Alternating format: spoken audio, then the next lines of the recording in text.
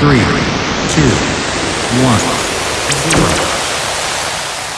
Flight cleared for takeoff.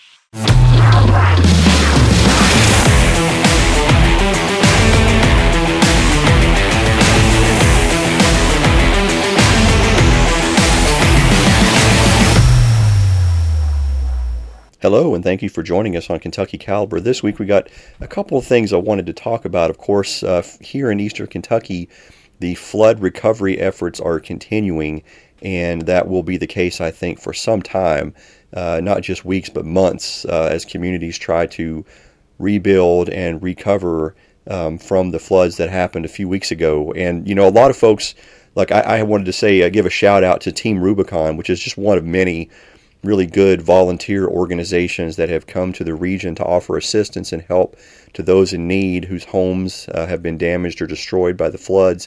And, you know, we work hard, and Team Rubicon as a whole works very hard when it comes to the actual labor involved in recovering from homes that have been flood damaged. It's very labor intensive. But one of the things that the volunteers, even though they work really hard and they should be, you know, thanked for their work, at the end of the day, you know, when we leave the work site, you know, we go either to the rally point there with which they had, or some of us, in my case, I just come back home.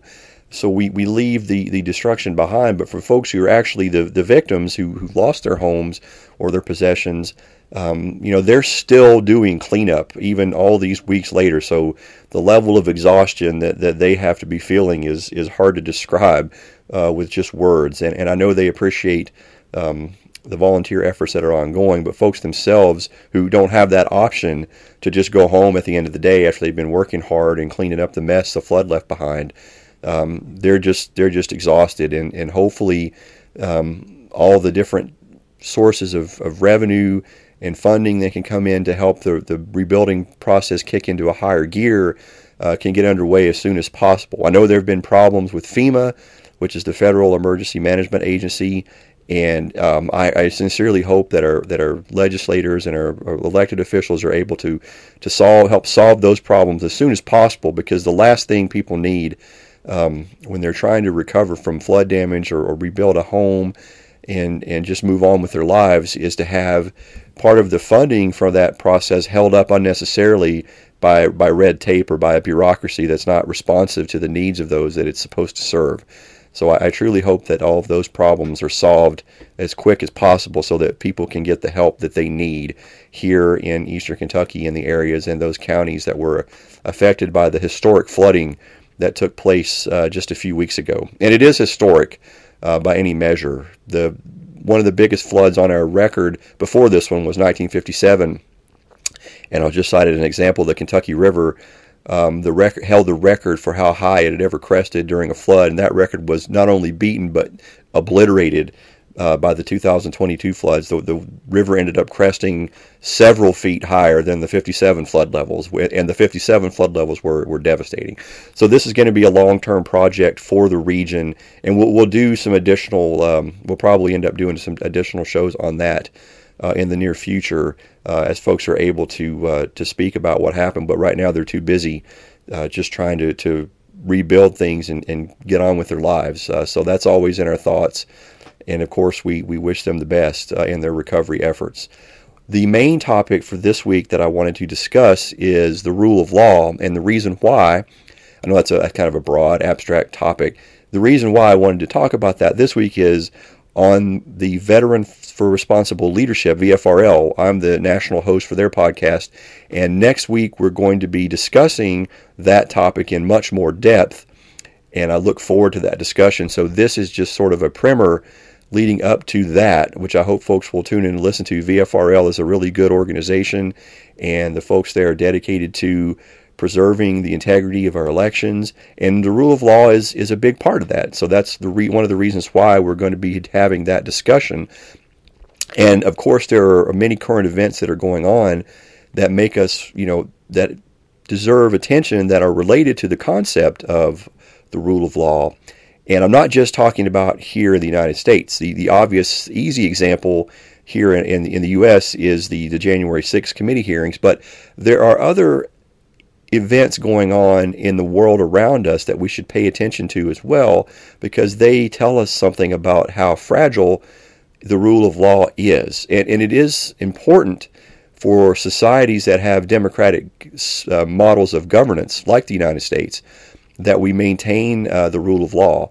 And so the example that I wanted to focus on just for a moment this week is India, which is, by the way, the world's largest democracy by number of people, in terms of just the sheer population and how many people vote. I think in their last election, something like 400 million people voted nationwide, which is greater than the entire population of the United States. So here in the U.S., we have a population of around 330 million, and roughly half of that, or maybe a little bit more, are of voting age or are registered to vote. Many others are young or too young to vote, or don't cast ballots in elections, even if they are registered. So we don't get anywhere near as high a total volume of votes cast in our elections as India does.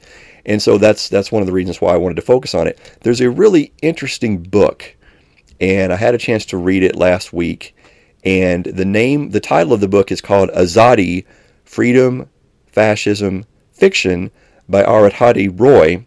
And the word Azadi in Urdu actually translates into freedom. And so this is the author's part of the time they spend talking about events that are happening in India today and in the last few years. But the comments when it comes to things happening in the political arena, whether it's the rise of certain factions within a country that want to control power and punish their minorities within that country and use political power only for their own ethnic group, or their own only for folks who have the same political agenda as they do, and that of course is very divisive.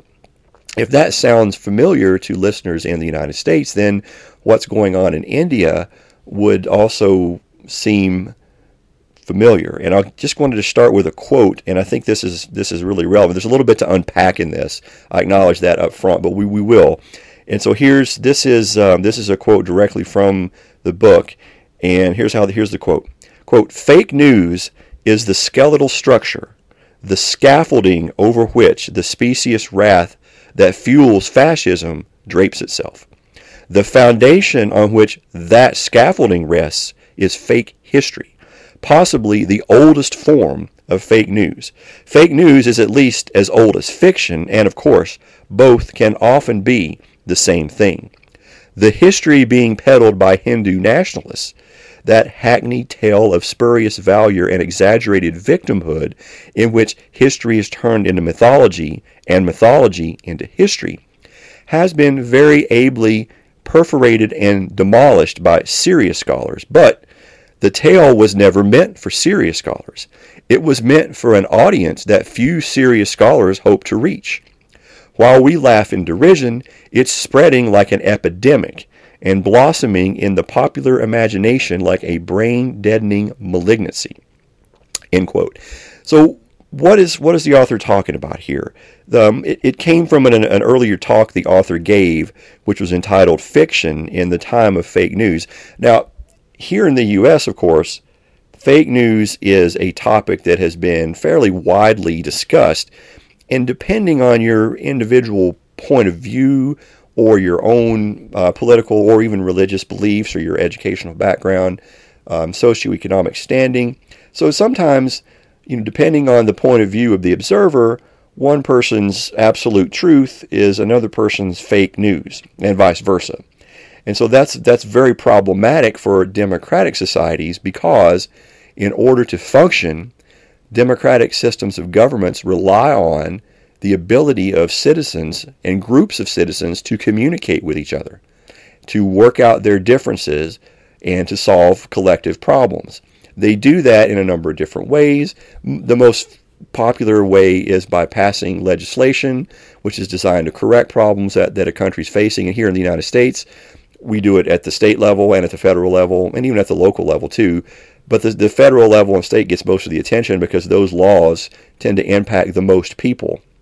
And so for that system of government to work, for elected officials to come together and pass laws and enact policies that are supposed to help solve problems, all of that depends on the ability of people of different political views to communicate with each other. And what we're seeing, and in the case of India in particular, and I'll highlight them, although this is going on to a lesser extent here in the United States, is an inability of different groups to communicate with each other because there are elements within the majority, which is a majority ethnic group, who don't want to communicate with people of different political persuasions. They don't want to collaborate with different groups of people who have different points of view. There's one large dominating group that wants all the power for itself, and they want everyone else to just do what they want, which is, of course, not the way a true democracy functions. Now, here in the United States, of course, we're a republic, but that is a representative form of a democracy where we send elected officials to pass laws and then enact those to solve problems that are commonly faced in the public body.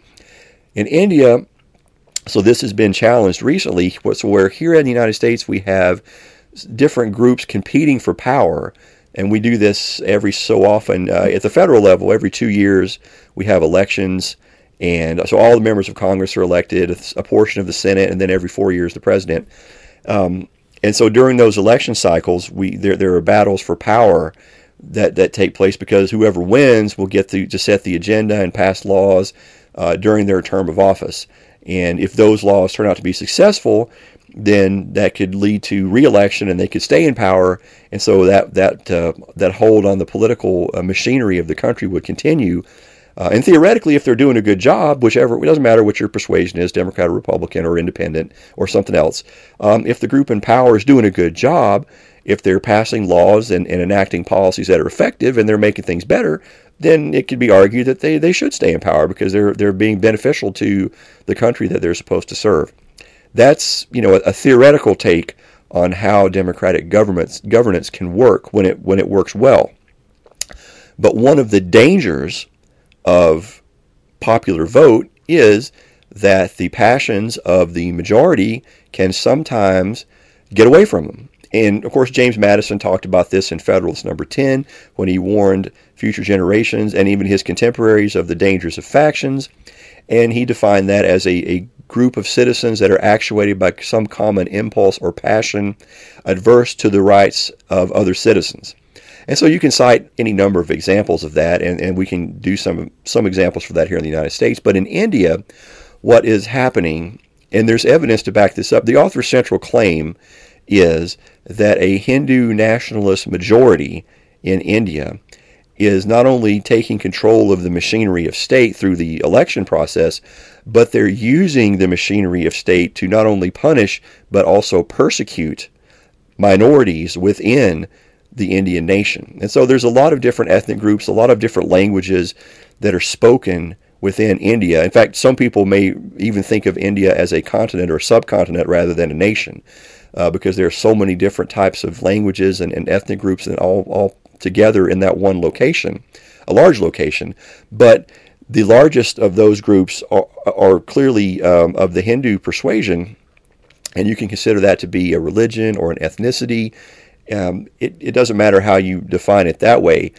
The case of the folks that hold power represent that majority group, and it's the way that they've been exercising it in recent years that sort of caught the author's attention. Now, I remember back, I guess it's been 10, 12 years back. I guess it was either 2010 or 2011 when I worked at corporate security for Target at Target's corporate headquarters there in Minneapolis. Target has a pretty good sized campus in Bangalore, India, which is way down in the southern part of India. And Bangalore is a hub for the IT world, for information technology. There's a lot of international business that comes there and does business from there in Bangalore. And Target has a pretty good size, or at least they used to. I think they still do. They used to have a pretty good sized campus there. And so a lot of times I had the chance to work directly with our corporate counterparts and partners in India. And we used to, among other things, one of the things we received on a daily basis was an update on the security situation in and around areas where Target was working. And we generally extended that to other areas of the country as well, because folks travel and they fly in and out of different airports. And so really, what I'm saying is that the security situation and the political situation in India was on the radar of corporate security, which I was a member of as a senior analyst. So we paid attention to what was going on in India, not just from what was reported, but also for what folks who were actually working there were telling us was going on. And so from time to time you get what they call disturbances or riots that break out, and those occasionally, if they're large enough, will get the attention of the international media, and sometimes that'll, if it's severe enough and there's enough fatalities or enough damage, that'll filter back to the people in different parts of the world, or here in the United States or Europe. There was one incident in particular, though, amongst those that stand out, because India is a large, over 1 billion people. It's a large nation, and as would be expected for a country of that size with a population that large, they have their share of civil unrest and they have their share of problems, just like any country. Nothing unusual about that. But one of the incidents that really stands out was in Gujarat in 2002, and even today the exact nature of the events that took place there are still disputed, but what it boils down to is there was a very intense flare-up of inter-ethnic violence, specifically of Hindu versus Muslim. And so, and it started with, I think, an attack on a train which left a number of Hindus dead, and then there was retaliation by a number of Hindu militias who went and attacked several members of the Muslim community that were in Gujarat, and the fatality count, I don't have the numbers at my fingertips. It was pretty substantial. Estimates range from a few hundred to over 1,000. But that's, as terrible as that is, the real significance of that is not how many people were killed per se, but why that region saw a flare-up of violence. And this is important. It was not because they were fighting for a political office. They were not fighting for control to the means of production or something of economic value. So they weren't fighting about money. They weren't fighting about politics. They weren't even directly fighting about religion. This was widespread, organized, and many argue state-sanctioned violence purely on the basis of one ethnic group attacking another. So they weren't fighting for you can understand if someone's tempers got out of hand for an election or for a large amount of money or for some other resource that's valuable or for land and those type of things, as terrible as conflicts are, at least they're a little bit easier to understand. But none of those factors were present in Gujarat in 2002. This was simply inter-ethnic violence carried out by people who wanted to harm other human beings simply because they were of a different ethnicity, had a different religion, or spoke a different language. That was it. And it was organized. And many claim, with some evidence, although it's not 100% conclusive, but with some evidence that the state apparatus, the actual government, was not only in on it, but they were advocating for it. And so stop for a minute and think about what happens when a system of government, which is supposed to operate by popular vote, instead gets taken over by a single ethnic group in a country. And they use the apparatus of state. I'm talking about the police. I'm talking about the justice system. When they use those resources to openly attack and persecute minority members of that country, it's terrible. It's a terrible thing, and it's the kind of thing that can escalate because those same religious and ethnic tensions that erupted in Gujarat are present at a simmering level in lots of other places in India. Lots of other places. Not to mention that could be the trigger. The same type of dynamic is present up in Kashmir, which could trigger, I'm talking about the inter-ethnic rivalry. The same dynamic is present up in Kashmir, which could trigger a war between Pakistan and India, both of whom are nuclear powers. So this type of inter-ethnic hatred and violence can be a catalyst for much larger and widespread and devastating events. The author claims that some of the members of the ruling party in India tend to admire European fascists, particularly Adolf Hitler. I'm not quite sure. I'll have to do some more checking on that myself. That's not a claim that I can say I 100% know for a fact is true.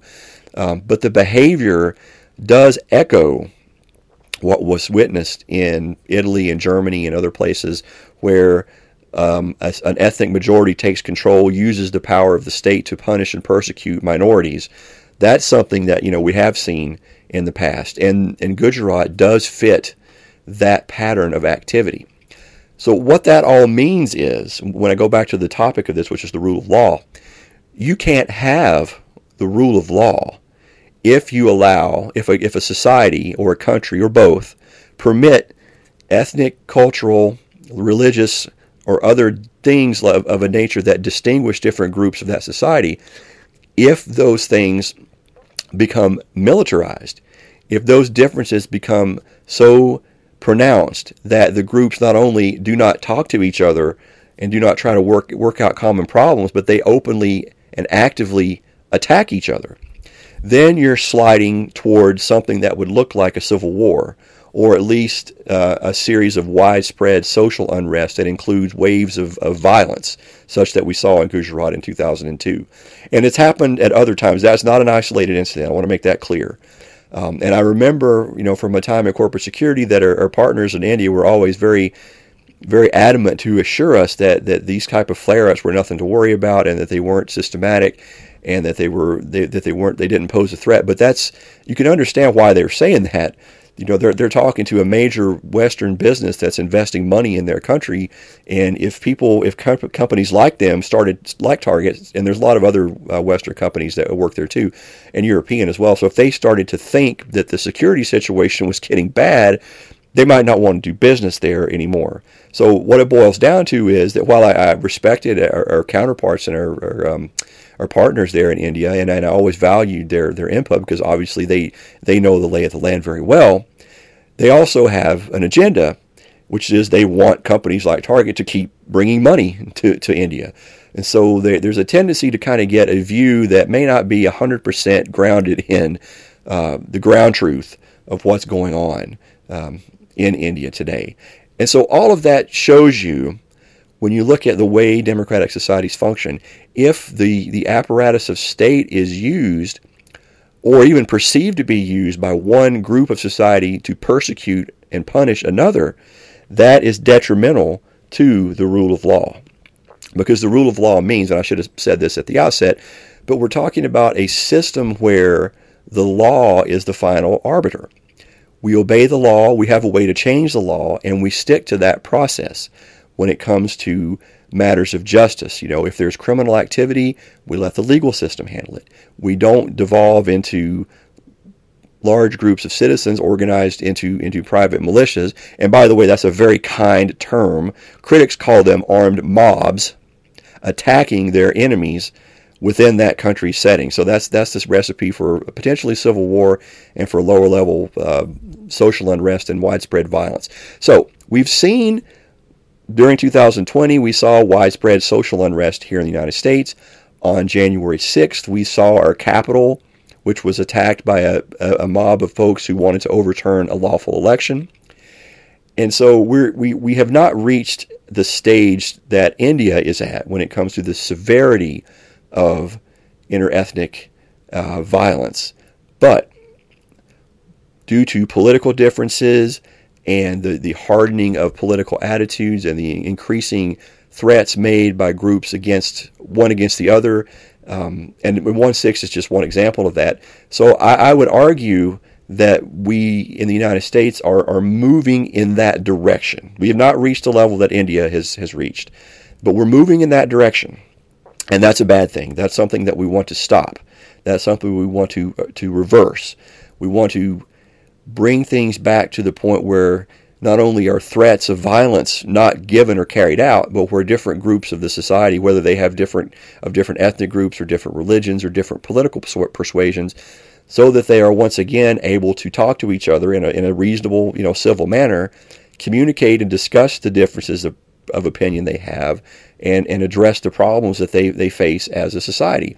Because at the end of the day, they're still neighbors. And that's the case, and that's one of the things that the India example so starkly throws into relief, is that when you have violence like this in communities, even when the violent act is over, the folks that live there and suffer through it, they're still, the people on different sides of that attack are still neighbors. They still have to live right next to each other. And so what that means is the potential for retaliation or a cycle of revenge to get going is very real. And that can create a long-term instability, not only for states and regions, but potentially for countries too. And so that is something that we should be on the lookout for. So we can look at India and we can see that is not where we want to be in terms of how our democracy functions, how our government functions. We do not want a single ethnic group to gain control of the machinery of government and then use that control to punish people of different ethnicities or different religious groups or of different political persuasions. We don't want that to happen. That is not the democratic way. The basis of democracy and of democratic governance is power sharing. We share power. That means that we work with people that we have differences with, and at the end of the day, we settle our differences peacefully. We don't have to agree. You don't have to say they're right and we're wrong or vice versa. You don't have to like the things that they believe in or that they're doing, but we do agree to abide by the laws that are passed, to respect the process for changing those laws, and at the end of the day, agree to live with each other peacefully. Because I think that's what people really want. That's what we want. We want to live in a society where the government works and we have the opportunity to prosper in peaceful surroundings. But when we let tempers or passions flare up to the point where one group of citizens is ready to attack the other physically, I mean, and with organized systematic violence, you cannot have a rule of law under those conditions. That is a breakdown of law and order. That is a breakdown of stability and security, and that is a long-term and immediate threat to the prosperity and happiness of nations that are being affected. And so we pay attention to those things because we don't want to have to get to the point where there's the level of violence that we've seen in places like Gujarat before we decide that we need to do something about it here in America. We can learn lessons from what's going on in other parts of the world. I know it's difficult sometimes with so much going on here at home to pay attention to things that are happening 8,000 miles away. It is. It's difficult. The things like the flooding here in eastern Kentucky and whatever the domestic political argument of the day is, those things or other disasters that happen, it doesn't matter what it is. There's a lot of things competing for our attention. And we tend to give those things our attention because we have no choice most of the time. And that's absolutely true. We do have to do that. We can't ignore problems that are right in front of us. We absolutely have to address those. But we also need to spend a little bit of time looking at things that are going on in other parts of the world that might be useful for us to observe so that we can learn a lesson from that without suffering the same type of consequences that the folks who live there already are. And you know, the U.S. relationship with India is long and complicated, and there's a tendency for us to gloss over the problems that India is having because we see them as an ally against China. And so whatever domestic problems they're having tend not to get much attention or be highlighted by our elected leaders, especially at the presidential level or the State Department. We have a tendency to just sort of not say much about those because we want a partner in Central Asia that would give us a potential ally against China. Not just because there might someday, hopefully not, but someday become a military conflict, but just for the competition of influence from a geopolitical perspective. America wants India as an ally against China, and India's leaders know that. They know that. They're well aware of that, and they use that to their advantage as leverage to get things that they want from us, whether it's favorable political treatment or what else, whatever it is, it doesn't matter. But we still have a responsibility to pay attention to things that are happening in the world, and that's why I wanted to focus just a little bit on unrest and the things that are happening in India today. Now, whether the real situation across the country is as dire as Arahati Roy says it is, you know, I'm sure there are folks out there who may disagree with that, and they could be right. I'm not claiming that the author is just right and should be taken at face value. I am claiming, though, that their arguments deserve further attention. I think they deserve a deeper look. And so that's something that I will do whenever I get any free time in the next few weeks. I'll certainly try to give that some more attention when I can, for the same reason that I already stated. So I appreciate everyone taking the time to listen. I hope it was informative and interesting. And the book, again, that I just finished reading is called Azadi, Freedom, Fascism, and Fiction by Azadi Roy.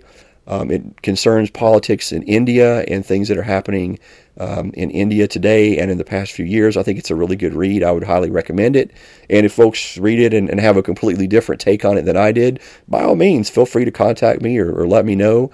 I'd love to hear from you. And if you want to have a discussion on it, I think that'd be great too. But that's all I've got for today, so I hope everybody has a great afternoon, and take care.